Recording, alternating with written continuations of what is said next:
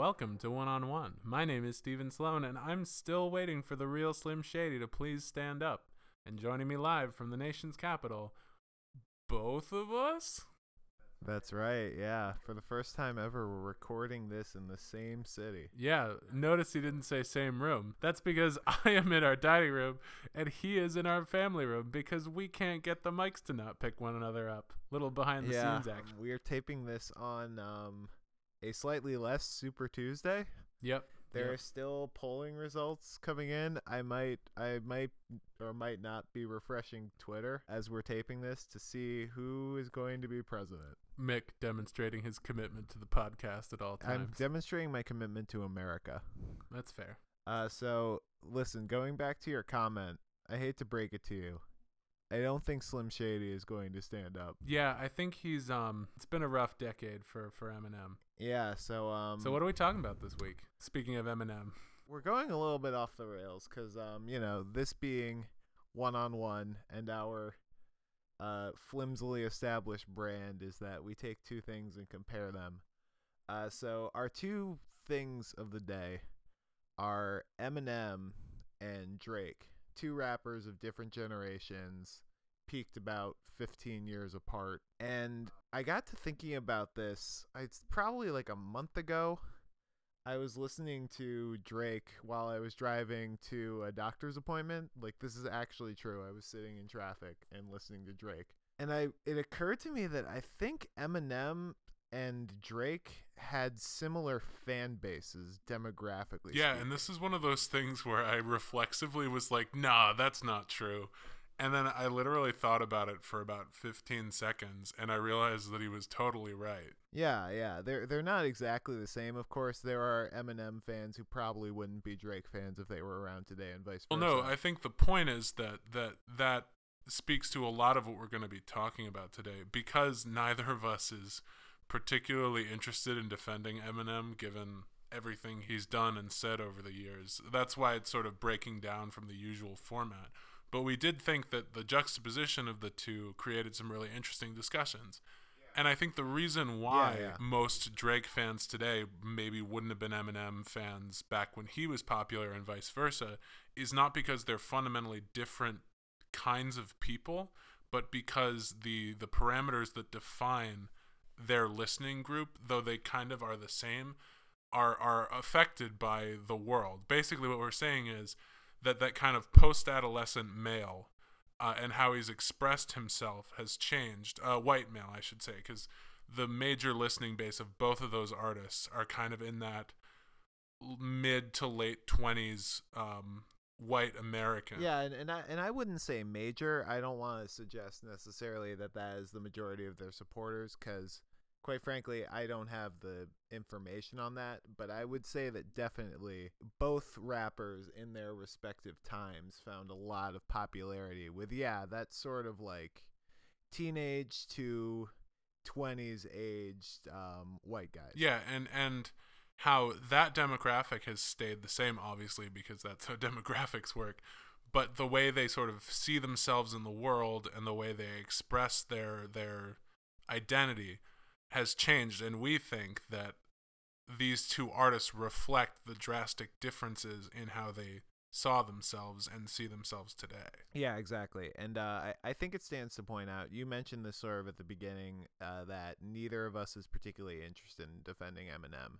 I think that's always been the case. We were a little too young for him when he was at his heyday. I mean, we both kind of got into rap in, late 2000s, and so he was come and gone. The first time I really started listening to rap was like right at the end of high school when I picked up Kanye West, and then it sort of went from there.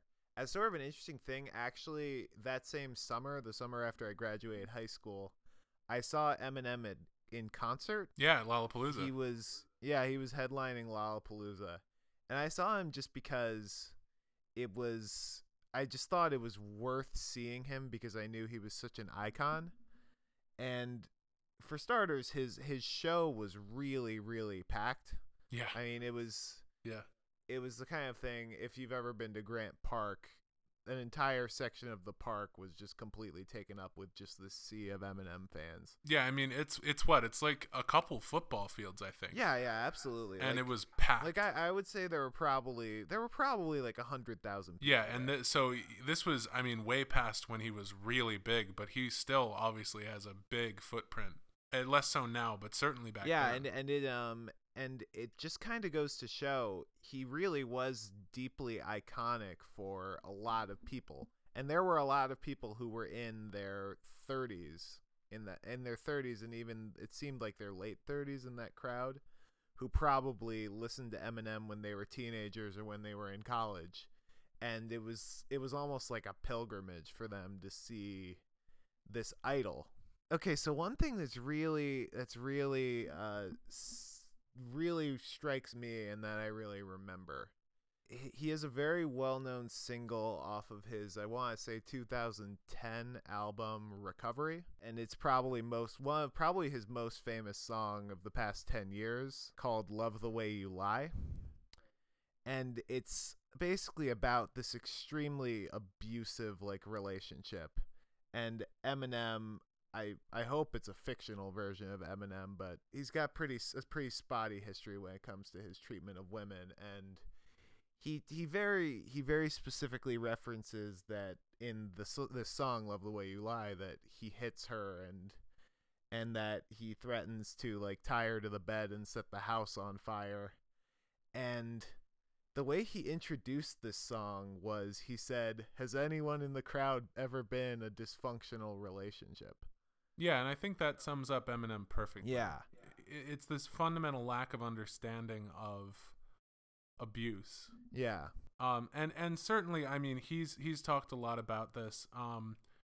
He talks about the violence against women in his lyrics, much in the way Tyler the Creator talks about his sort of general violence occasionally at against women in his music. And it's sort of this way to blow off steam, they both describe it. And Eminem sort of talks about it from a prejudicial standpoint of, or at the very least he feels as if he's unfairly discriminated against because they don't understand what the women in his life have done to him. He can believe that, but obviously that's not an excuse for this kind of deeply violent imagery that he uses that it undeniably affects people who listen to his music. You know, he does kind of, whether he wants to believe it or not, implicitly condone this kind of behavior. And that, I mean, you can get into a lot of directions as to whether or not that's a fair judgment to make. But I would certainly argue that there's no positive to the kind of language. And so I've always been that and his homophobic tinge to some of his music.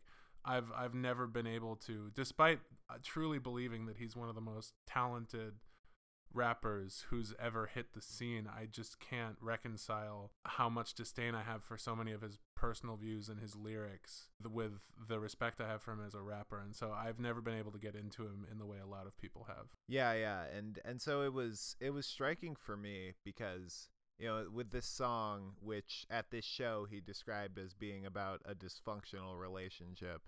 I mean, I would think of a dysfunctional relationship as maybe there's poor communication, maybe they don't really value, one person doesn't really value the other. I think of an abusive relationship. Well, for starters, literally, it's an abusive relationship, and it's far more sinister than the term dysfunctional would evoke. And that was, for starters, two things is worth knowing is that's 2011, so 5 years ago.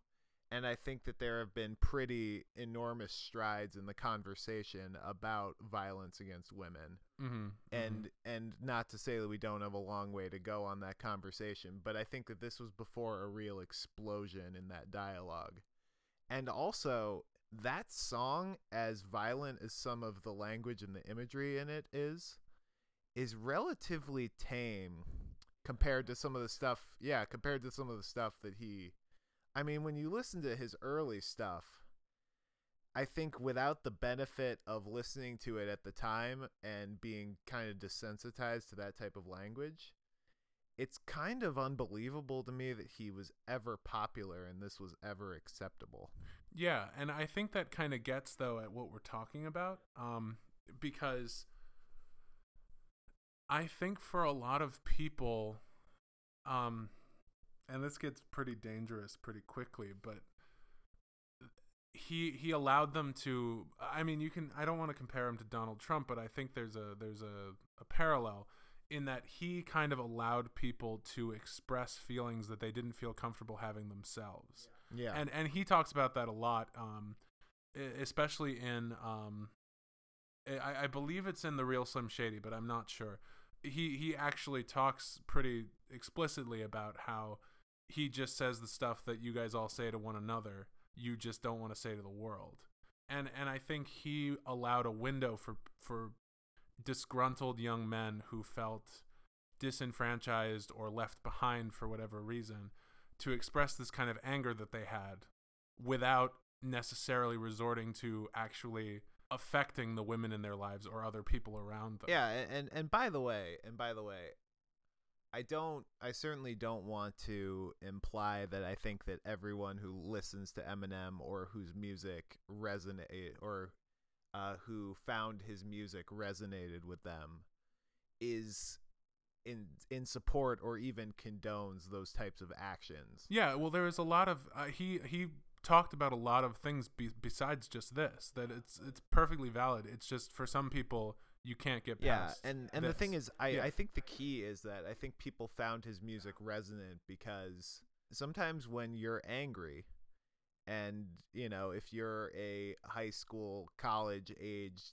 like man, you probably get angry over like silly things, and you need some sort of outlet for that anger.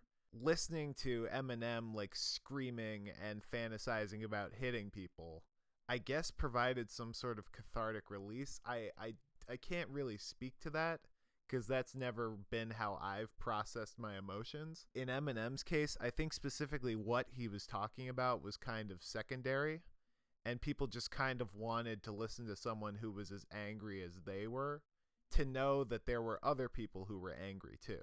And also, it's kind of ironic because oftentimes, especially I'm thinking about in the Hollywood debate, a lot of white people who want to ignore the inclusion issue in Hollywood will say like, oh, well, we just want the best actors. And the response that's very common is, I want people who look like me because I don't feel like I'm represented. And I honestly do think that a certain aspect of Eminem's appeal is that young white men had already been pretty strong consumers of hip-hop to this point. And I think they gravitated to him because he looked like them, and he felt like, and they felt like they had a voice in this community that they'd already put so much investment emotionally into. And I don't think there's anything wrong with that. I think people naturally want to feel represented in the things they love. But I think it's interesting that given that people are less sympathetic now to people of color who want faces that look like theirs in movies, and importantly in movies. And so I think that's an aspect of Eminem's appeal, because I think a lot of the time people look at his race in a very cynical fashion, and I do think there's a lot of that. But I also think there's a much purer desire to be represented in how popular he became. I think it's worth pointing out, and we've danced around this a lot, and I don't want to make this all about bagging on Eminem, and certainly not on his fans. You can listen to the music you want to listen to. That doesn't make you a bad person. It doesn't mean you condone everything your people say. I'm sure that I've listened to a lot of musicians who have said some questionable things either in their music or outside. I caved and listened to The Life of Pablo. I mean, that doesn't mean I condone what Kanye West says or the way he's behaved recently, but I respect his music, and that's something that I personally have to deal with, and I'm sure everybody who listens to any number of controversial artists do. They don't just wholesale accept these artists. So we're not saying that if you listen to Eminem or if Eminem resonates with you, there's something wrong with you. Yeah. There's a lot of his music that certainly resonates with people for very pure and fair reasons. But I think that when you look at Eminem, for starters, both the man and the music he created have not aged well.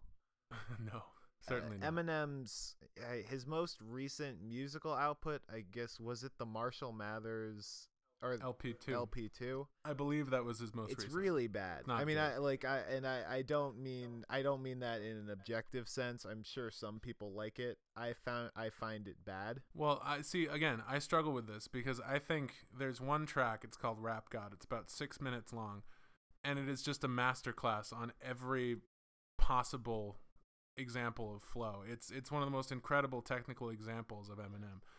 And yet he drops a pair of homophobic slurs that make me literally cringe every time. Yeah, and that's coming from that's coming from us talking about this from a position of privilege, because we're as straight guys. Even despite that, when I hear him use those types of slurs in his language, like, I wince listening to it. You're just like, come on, man, you lost that battle. It's just like, at a certain point, there was a great cultural blind spot to this type of language, especially in hip-hop. Yeah, and everyone has kind of moved on but him. And in fact, actually, you won't see a lot of coverage about this, but maybe we can link to something in the description for this. There's been a pretty widely accepted movement to extinguish the use of that specific homophobic slur from rap. Kanye is probably a famous example of someone who decided he was never going to use that word. I don't remember at a certain point that was, but it's an example of how the rap game and culture in general has kind of moved past Eminem on certain social issues. Even though there are certain messages in rap that are still very socially problematic. Yeah. But it exposes this huge cultural blind spot on the way that people regarded women and violence towards women, and the way that people regarded the way that you can talk about gay people and about basically any minority of sexual orientation, of race. I think that blind spot sort of came from, well, I'm angry.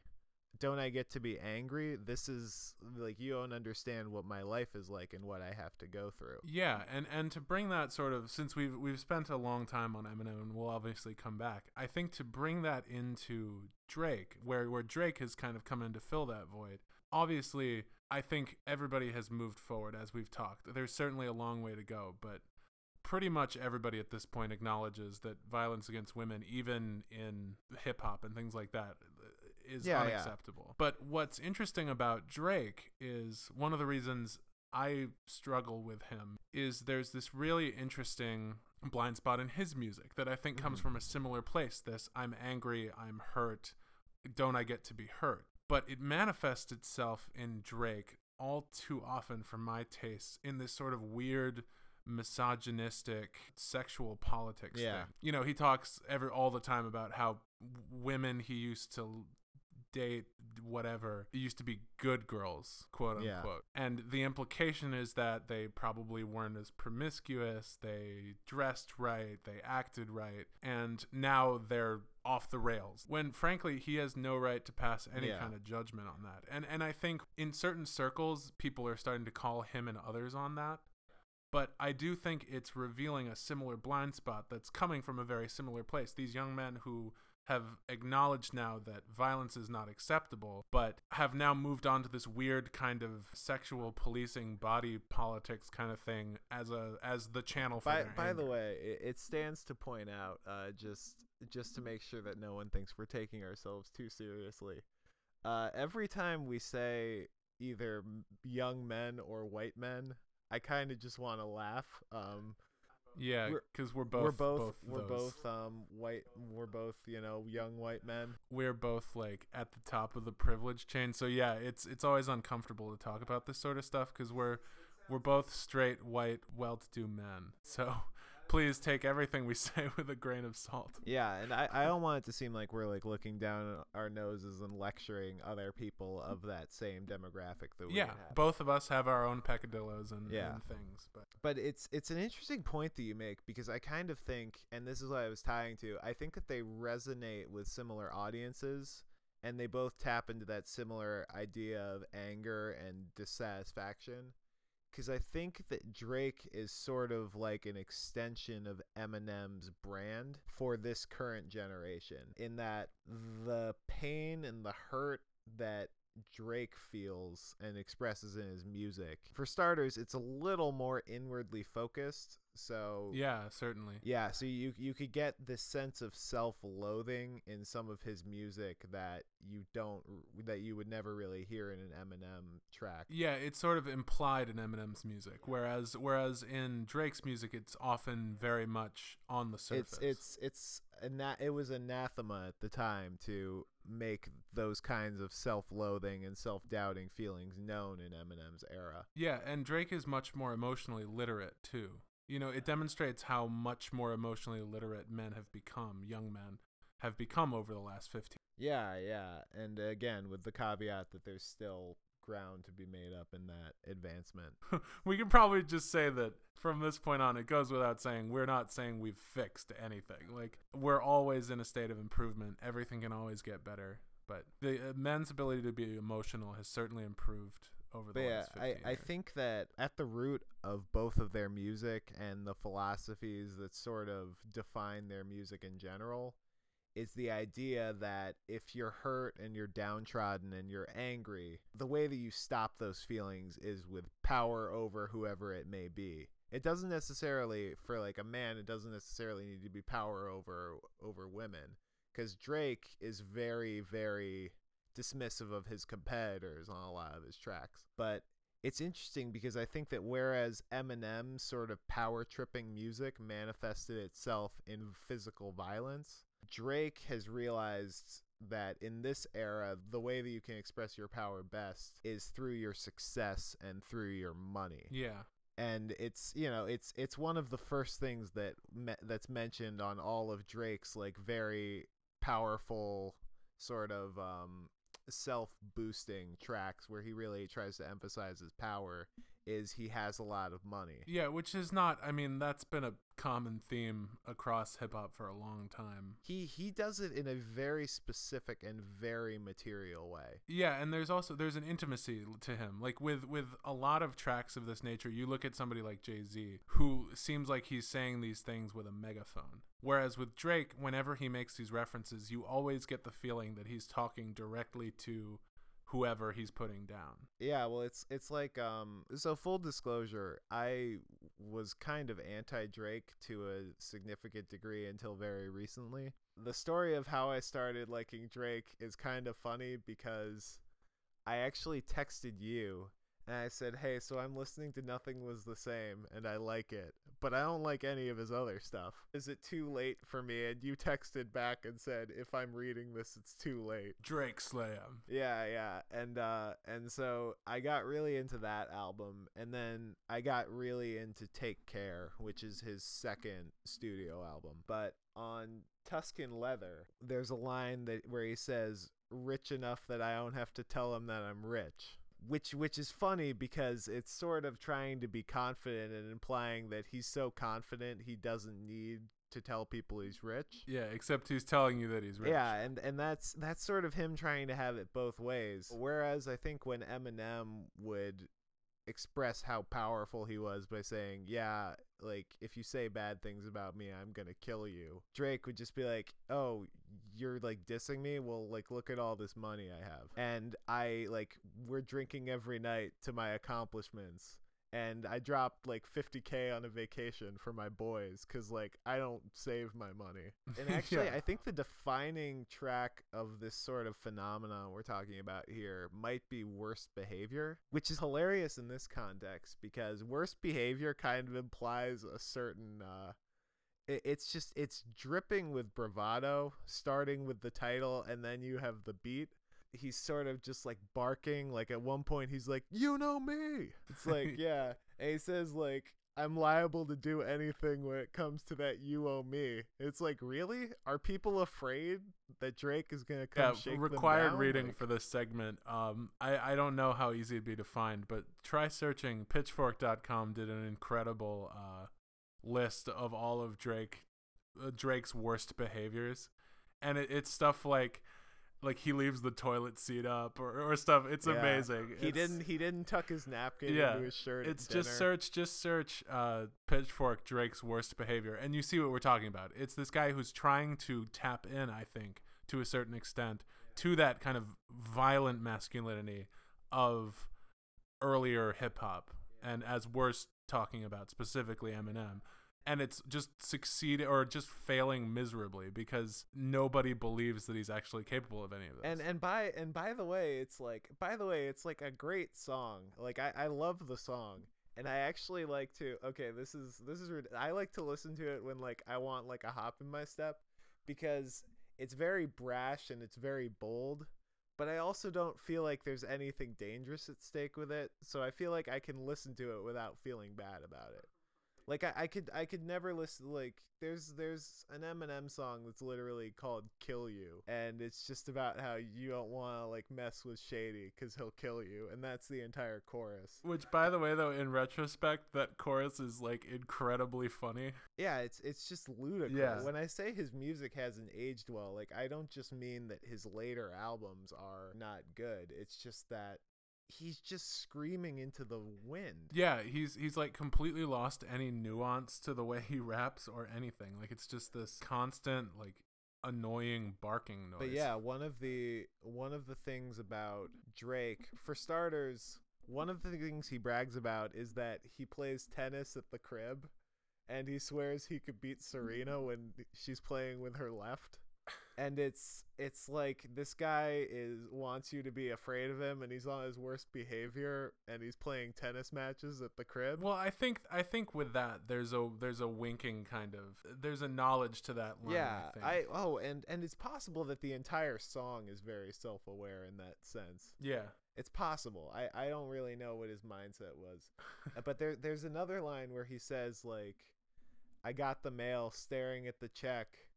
I'll make you want to throw up, man. It's gross what I net. It's like a paycheck joke. And yeah, that's what it makes so clear, because like I think we all kind of know how much things have changed. It feels like things are changing very quickly, but it is amazing to look and to realize that these two guys are speaking to very similar demographics. Yeah. And see like how drastically different their message and their demeanor and everything is. And that transitions to I think Drake's kind of off the mic persona as well, cuz he seems like a relatively like affable guy. Yeah. He certainly seems like he's either friends with or has taken great pains to seem to be friends with everyone.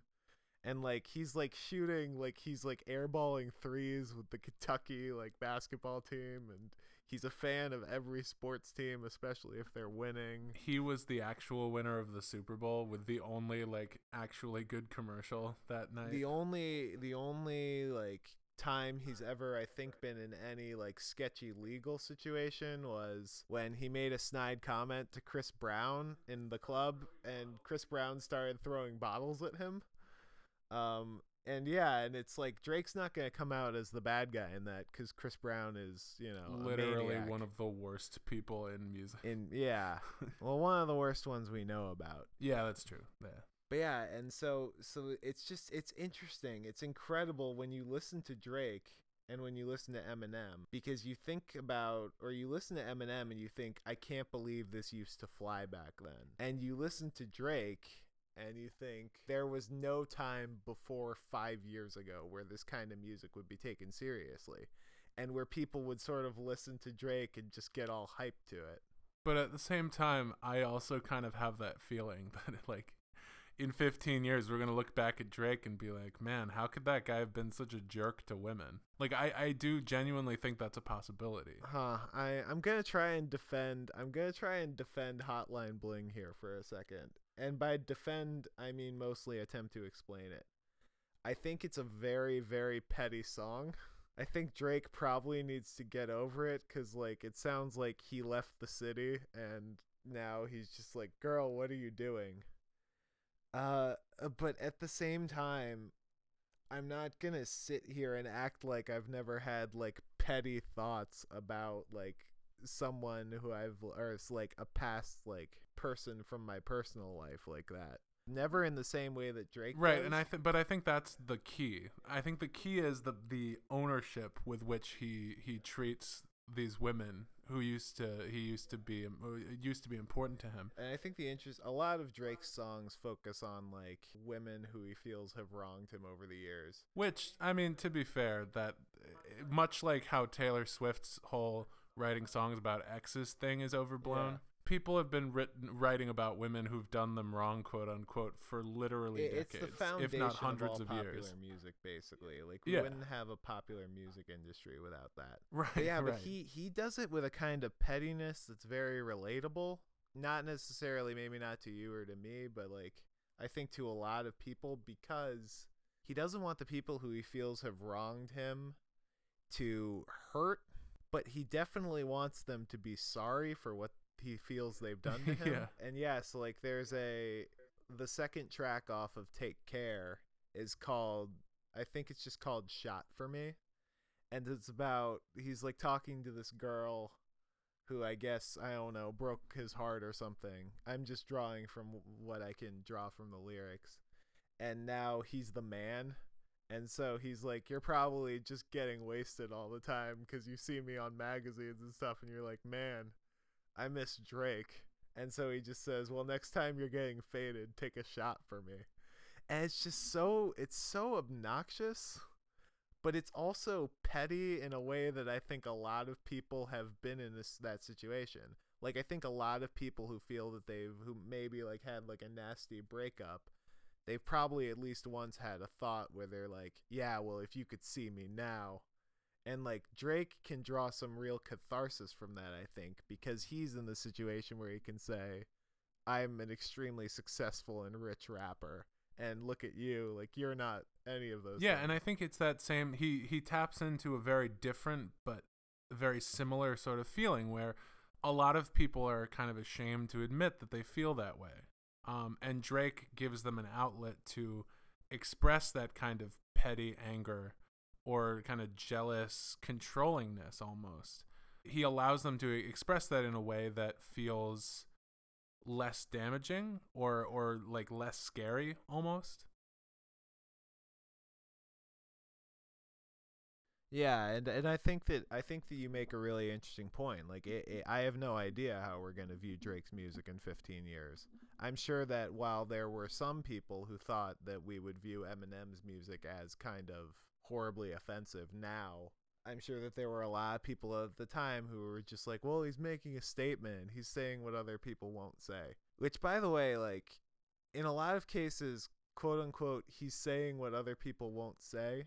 Sometimes that ends up being a good look, but a lot of times it doesn't. And it also usually means he's saying things that I want to be able to say, but I can't because society won't let me. And I mean, it does stand to point out that I think Drake, he does a lot of things musically that are very interesting. Yeah. He has a good ear for beats. And also, like, I'm not saying that, like, I think Shot for Me is a great example. That's a very different kind of emotion. Everybody's had that feeling that like, oh yeah, well, I bet they're having this terrible life and I'm like, look at me now, like I have a job and I'm really successful. It's when Drake gets into trouble, it's when he starts policing the women who used to be important to him. That's really, because like, again, far be it from me to judge Drake for how he deals with relationships. Like we've all had troubles and we've all done things or said or thought things that we wish we wouldn't. Yeah.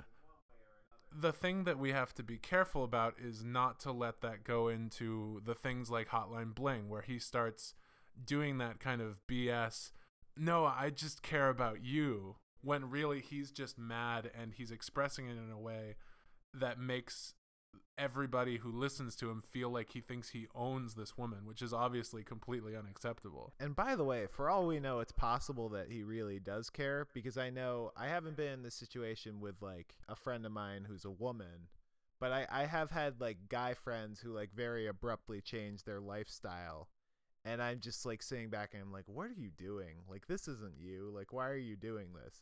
And that's patronizing of me to think about, and it's more problematic the way that Drake does it with the whoever the subject of Hotline Bling is. But I think that even if Drake is doing it with altruistic intentions, I think that to do that requires a bit more of a nuance than that song has. Yeah, well, this gets into a whole nother thing about like whether we have any right to comment on or judge other people's choices, and that's a conversation that neither of us is going to be able to solve. I mean, I think that obviously everyone's allowed to have an opinion, but you also have to understand that if your opinion goes unwanted, you don't get to be mad about it. You've got to just move on. Yeah, like if the girl from Hotline Bling or the woman from Hotline Bling was like, well, this is what I want to do now. Like, I'm in a different stage of my life. I would hope Drake would be like, okay, I guess I have to respect your choices. Right. He doesn't get to say, yeah, that's just because you're being crazy. Like, the thing that bothers me about Drake's music is I never get the feeling that he understands that. It feels like he's like, oh, I am a man and I am always in a state where I can see the facts. And I can tell you, the crazy woman, that you don't understand how you're acting right now. And that's when I think his music gets really problematic. Yeah, and it's weird. And actually, I think that a lot of his music is really self-aware. Yeah, I think especially recently, I think he's become a very self-aware person. Yeah, that's why Hotline Bling kind of felt like dissonant with the direction he's been going. Yeah. And I don't know. And for all we know, he wrote it in like 2 minutes. Yeah. It's not exactly poignant and resonant lyrics. And also, let's not pretend he's the only person who does this. It's not like the world has left him behind in the way that Eminem today feels left behind. A lot of people express it this way, but the point is we kind of have to, if we don't start calling people on it, which is what happened with Eminem, it's not going to change. So I'm not interested in like putting all of these things on Drake, but I also don't want to apologize for him. Yeah, one of my favorite Drake lyrics, and I think is kind of revealing, at least to the person he projects himself to be. He says, "I'm honest, I make mistakes, I'd be the second to admit it." Yeah. And so it's a very interesting way of saying that he knows when he wrongs other people, but he's also not going to pretend like he wasn't being selfish and oblivious. Yeah. And there's times on his albums where he calls himself selfish. And it's interesting because he doesn't hit the same really poignant emotional depth that someone like Kanye does on like a track like Runaway or on really that entire album. Mm-hmm. But I think he does a better job at being self-aware than Kanye does. You think? Yeah, I mean, yeah. Like, I mean, he is up against literally one of the least self-aware people. Yeah, in existence. I think Kanye has sort of neuroses that run a lot deeper than Drake's does. I think ultimately for Drake, it's a really powerful need to belong. Yeah. Because he had and Eminem had a pretty awful upbringing too, as I sound it. He certainly seems like he hates his mom. Yeah, jeez. Yeah, he wanted just talk about like a lot to unpack with that maternal relationship. Yeah. But Drake was in, I think, one of the most unique situations you'd find for a rapper growing up, where he spent his childhood either living in like a nice suburban part of Toronto with his mom, or in sort of a lower income neighborhood in Memphis with his dad. Mm-hmm. That put him in a place where he was not rich enough for the wealthy kids and too rich for I think the word he used was the hood kids. Yeah, he didn't really belong in either world because he had one foot in both. Yeah, and so his solution as a rapper has been, I'm going to be so successful and so wealthy and so like ubiquitous that everyone's going to want to be my friend. Like that's really, I mean, that's kind of the goal. He wants every person to either want to be friends with him or to want to like date him. Well, yeah, if there's an interesting through line in his music videos. Yeah. Oftentimes it's either him surrounded by a bunch of his friends or him watching women dance for him. Yeah. And yeah, it's exactly that. He's like making you watch him have friends. It's really strange. And yet at the same time on all of his album covers he's alone. Like the album cover for Take Care, which in a lot of cases is a very celebratory album, is him by himself with like a drink or in a restaurant, like looking sad. Yeah, it is one of the saddest album covers. Yeah. And the first track, Over My Dead Body, he says a lot of like very brash and bragging things, but it's all over the like beat of this very kind of like sad, almost like a lullaby type of thing. And it's just this really interesting contrast. So I think he kind of reminds you of sort of the wounded person underneath in a way that very few rappers ever have. And certainly in a way that like you can't connect at all to Eminem the person when you listen to his music. Yeah, because you can feel the facade. I mean, literally, he has an alter ego. Yeah. You can feel the facade that he puts up because he's too scared to show people who he really is. And yeah, but with Drake, I mean, I'm sure it's constructed to a certain extent, but you feel like you know who he is. And you can feel sort of the emotional connection between you and him when you listen to his music in a way that you couldn't with Eminem. So I have a question, which is, who do you think is the rapper who's a superstar right now, who we are most likely to, in 15 or 20 years, look back at and be like, whoa, what were people doing? I don't know. That's really tough. I would say Kanye, except for the fact that Kanye's appeal has never been in his lyrics. Kanye's musical footprint will never be wiped away. A lot of what he says ranges from childish to damaging, but I think people will throw out his lyrics. I don't think it'll be this drastic, but not unlike the way we kind of glaze over people like Curtis Blow from the early hip-hop years. You know, you think about the DJs more than you think about the rappers from that time, because it was such a completely different way to approach the music that it just doesn't, it sounds kind of silly to us. By the way, I think it stands to point out, especially because unless people listen to our short-lived Kanye podcast, you're like an amateur like rap historian. I would never call myself a rap historian, but I'm very, very interested in the development, the sort of rapid domination of hip hop in the mainstream music. So yeah, I've read a lot. I've done research on it. I'm really, really into kind of how hip hop developed and then how it became, I mean, the global form of pop music. And actually, an interesting and topical thing that just happened. The Kennedy Center here in D.C. named, I don't remember the exact title, but they named Q-Tip the director of hip hop, basically.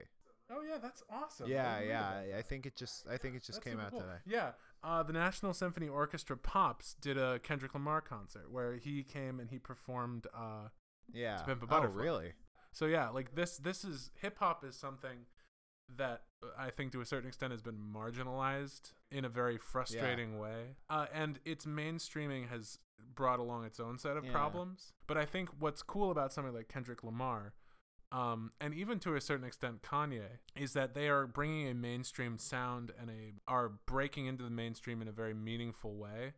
And with it, they are bringing the voices that were kind of being left behind when it was first kind of hitting the mainstream. You know, they're saying things about what it's like to grow up black in America, and they're demanding that we look at how we deal with these issues in a much more direct way.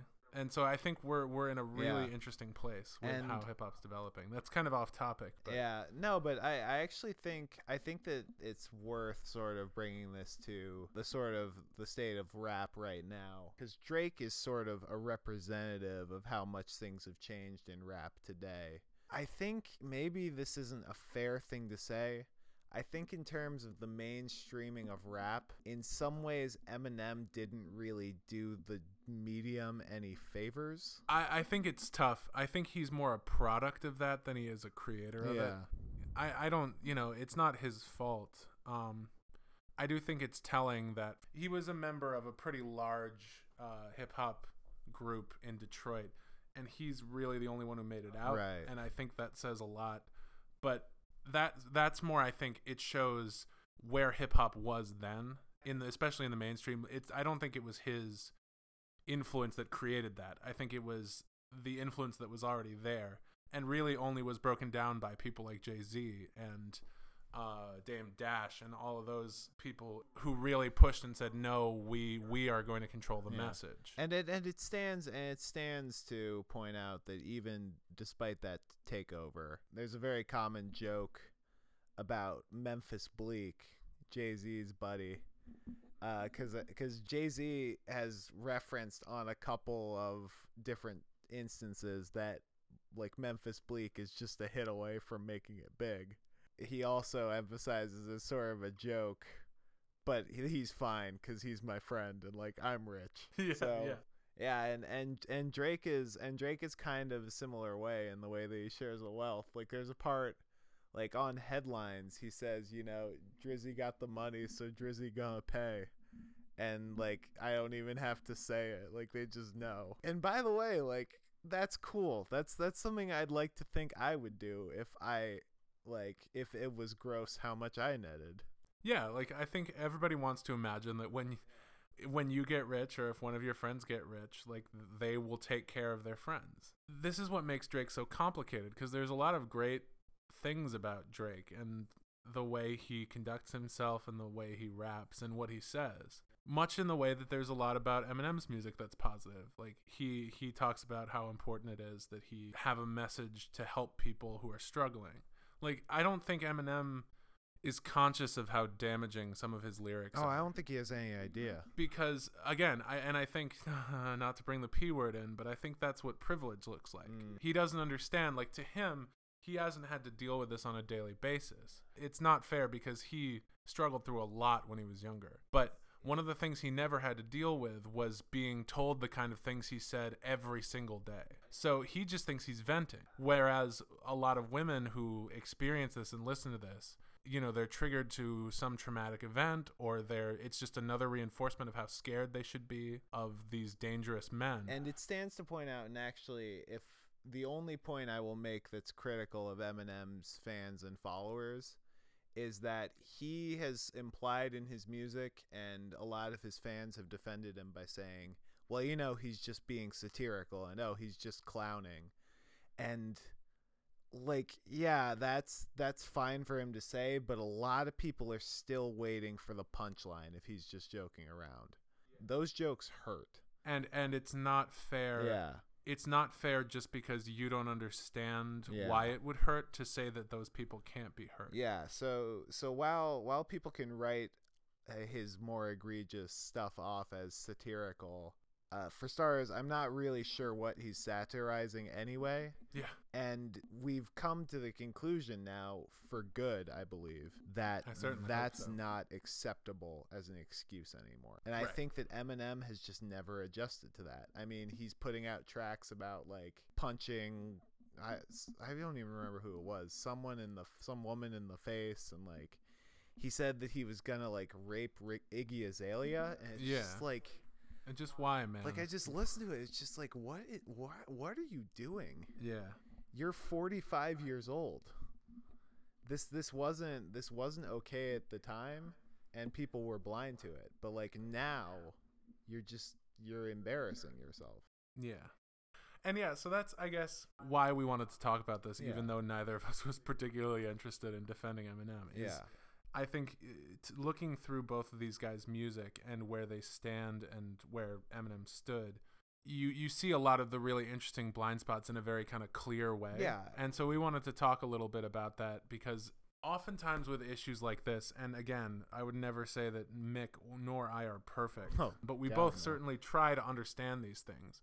And we're not as good at it in some places as we are in others. But I firmly believe that most people don't disagree with a lot of these feelings. Yeah. Like a lot of people, if it was easily visible to them, well, like with Eminem's a great example. He's so far behind the times now because most people understand once they realize how damaging it can be to some people. They don't want to keep engaging in it because they're humans and they feel bad about hurting other people. Yeah. And so I think Drake highlights a lot of these issues now, and I think that we wanted to talk about it because talking about it in ways that are very easily understandable and have very specific examples helps to kind of clarify issues that can be very, very nebulous and confusing and difficult to grasp. including for both of us. We rambled through a lot of this. Yeah. Like we don't have anywhere near a handle on it, but we think talking about very specific people with issues like this helps to kind of ground difficult topics in very concrete ideas. It grounds the discussion in, I think, very specific ways in terms of the blind spots we have that we had in culture. Again, like 15 years ago, like I didn't listen to Eminem, but I certainly was old enough to know that he was extremely famous. I knew who he was, and I knew a lot of people who were really into that. So it's interesting to sort of look at those types of societal blind spots we had. And when people may not realize how much things are changing now, it's really all you need to refer them to is just play any given Eminem song and say, this was the most popular recording artist in America. And this type of thing would not be okay now. We're fortunate that we are gradually transitioning from a society where people used to be told that they just kind of had to like deal with things to the society that we have now where people are increasingly more interested and invested in defending each other. Yeah, and being sensitive to the fact that at best you understand 50% of a person, and most of the people you know so little of their life that you could never possibly tell them whether they can or can't be bothered, offended, hurt, or upset by something. And it's fair for you to be confused and upset. Like, I didn't like it. Never means that you mean it that way. But you're right. It's nice listening to Eminem and understanding that we are getting to a point where we're acknowledging that I'm just hurt and I'm just venting isn't an excuse anymore. Once you get past and a that certain more point. Importantly, not to say that those types of feelings should be suppressed. Yeah. But they need to be expressed through more productive outlets than fantasizing about beating up people. Right. And and I think Drake is an example of how culture is sort of directing towards more productive outlets. Even though in this case the more productive outlet is getting petty about like people who have wronged you. Yeah, and policing women. But it is a step. It's unfortunate that it is a step, but it is a step. Yeah. We can only hope that people will learn from Drake and not do what he does and find even more productive ways of dealing with things. If I were a father, and thank God that I'm not that yet. Thank God for all of us. So society is not ready for my parenting. I would certainly be more positive about like my kid listening to Drake than Eminem. Yeah. It just man, I don't even know like how to handle the type of music that my like fake child would listen to. Let's get off this topic. To be fair, your fake child is into some really dark like Juggalo stuff. Some what? Juggalo? Is that like a Grimes thing? No, Juggalo is Insane Clown Posse. It's this crazy horrorcore kind of rap group. Yeah. Huh. We're cutting this because nobody's gonna get that joke. Yeah. If you don't get that joke, nobody's gonna get that joke. I know what you're talking about. Every so often, like the Juggalos show up in the news. It's just like the Juggalos like say that they're not hateful. Yeah, exactly. Yeah. I think we should leave this in. I think it's a little bit of like behind the curtain.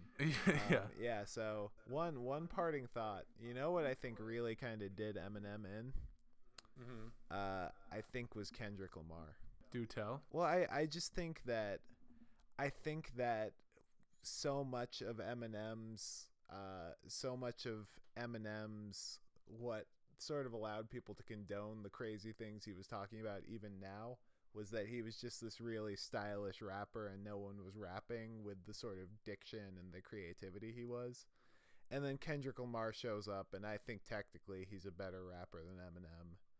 I think Chance the Rapper is also a better technical rapper than Eminem. I think, and he has the same thing. He doesn't dip into these awful, violent words. Yeah, and it stands to point out that like I think Kendrick Lamar is so great that we entertain the idea of doing Drake versus Kendrick because they're probably the top two in rap right now. Yeah, but Mick refused because I wouldn't argue for Drake, and Mick refused to argue that Drake was better than Kendrick. Yeah, I can't do it like that. Yeah. That would be too much. So So I think that seeing someone have that same command of rap and of diction, and then also have actual emotional nuance to his lyrics and like very salient social commentary, I think it kind of made Eminem's sort of tone deaf stuff a little more glaring. Yeah, it made it more obvious how tone deaf he was. And yeah. I'm personally like, yeah, and I hate to like bag on Eminem because I don't want to be like a jerk about it, but like I personally am kind of glad that it happened, because I'm glad I'm not the only one who like listens to his lyrics and is like, hey, yeah, this is really I don't gross. know about this. Speaking of things that are gross, since this is our fourth and a half episode, we're gonna introduce a new segment. It's called Whose Idea Was That? And this week, we are going to one of the unfortunate staples of American sports journalism, the Sports Illustrated Swimsuit Issue. Woo, Get misogyny! ready, Sports Illustrated. We're coming in hot. That's right, we are coming And let me for just you. say, like, as a precursor to this, I think Sports Illustrated is one of the pillars of print sports journalism remaining. And so this is very, very, like, upsetting to me that this is still one of the things on the laundry list of things that makes the swimsuit issue incomprehensible. But yeah, so I'm sure most everybody who listens to this is for some reason familiar with this. Like, a lot of people, if you stop them on the street and you said, hey, what's Sports Illustrated? They'd be like, huh, what's that? But if you said, do you know what the swimsuit issue is? For some reason, like 80% of the American population probably knows what that is. Yeah, it's older than the Super Bowl. Yeah, and it is just one of the like most unapologetically and frustratingly misogynist things. And by the way, for people who are like, hey, no, they show men now, that makes it worse. Because that is clearly not why this magazine exists. And the tokenness of adding the men in is like almost more offensive than not adding them in at all. Also, I said this is a joke, but I feel like it's worth emphasizing. This is older than the Super Bowl. Yeah, because, and get this, it had no it was not like, let's show the majesty of the athletic body. It was like, look, men like to look at almost naked women. We'll sell more Sports Illustrateds. That was the reason this came into being. There is no altruistic thing behind this. And it is just so unbelievably frustrating to me because it reinforces so many negative stereotypes about men, about sports, and it degrades these women who we should be celebrating for so many reasons, but basically are only put up on a pedestal because they're attractive. And that is just so backwards and so wrong. I don't understand, really egregiously, I don't know how this is still a thing. How in this day and age, we haven't looked at this and said, yo, this is really gross. We need to get rid of this. Yeah. And two, I don't know how this ever became a thing. It's just, who was, what guy whose job it is presumably, to report the sports news, who is like, yo, we should put half naked women in one full issue of our magazine. Well, it was the 60s, for no so I reason. assume it was Don Draper or something. Why? Whose idea was that hey, let's interrupt our coverage of sports for one magazine a year and do nothing but show almost naked women? Did Sports Illustrated want to be Playboy? Was Playboy? I don't even know if that was a thing, which would be even more unbelievable. Yeah, it's possible that Playboy started because they were like, hey, now. Yeah, and I have no idea of the history of those types of publications, honestly. And yeah. By the way, putting a it's a very complicated thing because there's been a lot of hubbub recently about the cover the cover woman for this year because she's and I'm also overweight, so I don't feel quite so gross talking about it because I struggle with a lot of this stuff. A woman who is not a little bit heavier than most of the kind of traditional swimsuit cover models. And that's cool. I'm glad. But that just means it's oh, yay, we get to bring these people who've been marginalized into this already really gross thing. That's progress, but it's progress in the context of something that is so regressive, it almost isn't progress. And so it's nice for me to see somebody who at least looks a little bit more like me, but it's such a gross thing already that it's such a confusing thing to deal with, to look at the positive stuff surrounding this. Cause I had the same reaction. Like, I didn't want to be insensitive to it, but it's just like, really? Like, Sports Illustrated, like, do you think that you're breaking down like barriers? Yeah, with this? exactly. Like they patted themselves on the back, like, oh yeah, now like plus size women we accept are hot. Yay, give us a medal for, I don't know, good treatment of women. On the cover of, again, cannot restate enough, one of the most transparently misogynist things in our culture. Yeah, my favorite review of this year's Sports Illustrated swimsuit issue, because I'm a subscriber to Sports Illustrated, and again, like this is one of the last great like publications of print sports journalism that we have left. I didn't even realize that I was gonna get the swimsuit issue, but I recently I'm actually slightly surprised that they didn't make you pay extra. They might have. It was the subscription was a gift, so I don't know what the stipulations of that were. So my dad like handed me the issue and was like just clearly like almost disappointedly like there aren't even any articles in it. I checked. Because Dad also like loves Sports Illustrated, respects it, sports journalism, all that. So this is as much a point of upset for him too. And also it stands to realize, lest anyone jump to any conclusions about our dad, he's not a fan. He's equally horrified by it. Yeah. So don't worry, Dad. We got you covered. We got you covered. Yeah. So well geez, like we've certainly gotten a lot of our outrage out. Yeah, that was cathartic. This is something there's only so much like outrage one can spew about something before it starts to get repetitive, so we're going to cut this off soon, but I neither of us can express fully how aggravating it is that this thing still exists. Amidst all of the strides that we've made, that we've talked about in this podcast, this stupid thing is like a cockroach that just kind of hangs around. Yeah, and I don't even know aggravation, if I'm at the aggravation stage now, as much as just like I'm just really confused. I'm just like, huh? I think I shot past aggravation sometime in like 2010. Yeah. For real though, like this is... I enjoy ESPN's version of this, the body issue, because like at least from the start, like they started it late enough that they're like, no, it's about the majesty of the athletic body. It's about the majesty of the athletic form. Yeah, when clearly we all know they're just trying to parrot the swimsuit issue. Yeah, it's even stranger in some ways. Yeah.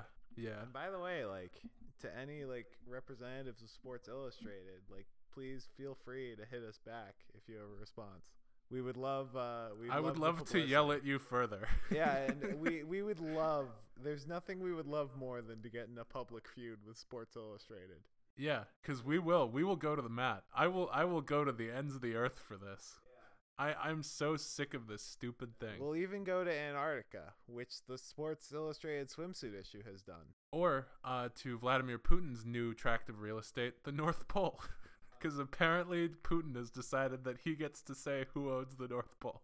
Well, let's just say it's in keeping with the rest of his character. But yeah, so that was a little combination of a new segment called "Whose Idea Was That?"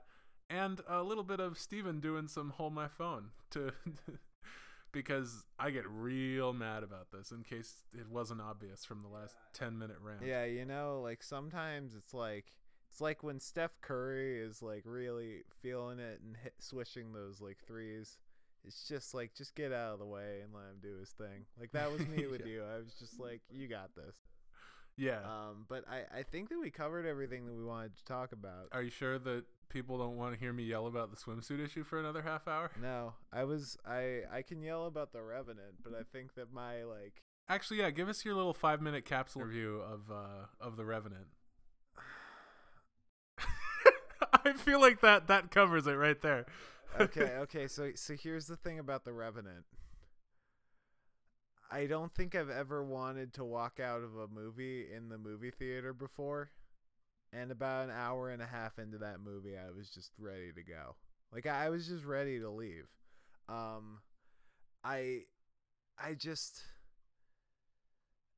Okay, there's a lot of things wrong with this movie. And most importantly is that the story is completely incomprehensible. Because, like, you have these Native Americans who are, like, riding across the countryside, like, blasting all of the American trappers filled with arrows. And then they show up on screen, and apparently their way of humanizing them is, it's like, the white men kidnapped my daughter. And it's just like, oh, okay, I get it. So, like, his daughter got kidnapped, so he's indiscriminately murdering people. I guess that's, like, how those writers thought that Native Americans settled their problems, was by killing everybody. And then they were just like, yes, these white men, we need to find the white men, but we need horses. So let's go talk to our buddies, the French, who are also white. Spoiler alert. The Americans didn't take the chief's daughter. It was the French. The Native Americans never figure this out. Leonardo DiCaprio ends up rescuing the Native American chief's daughter. And, like, he doesn't really rescue her so much as, like disarm her captor and then just kind of leave her to, I don't know, like, maybe die. We find out at the end of the movie that she's fine. But yeah, and there's a lot of, like, very ham-fisted things about how, like, white settlers took the land, and it's just not handled with any kind of nuance. And just listen, the whole movie just sucks. Like, it just sucks. Like, I don't feel bad. I'm not gonna mince words about this. They spent $130 million making this 150-minute thing, and it's just, like, it's not good.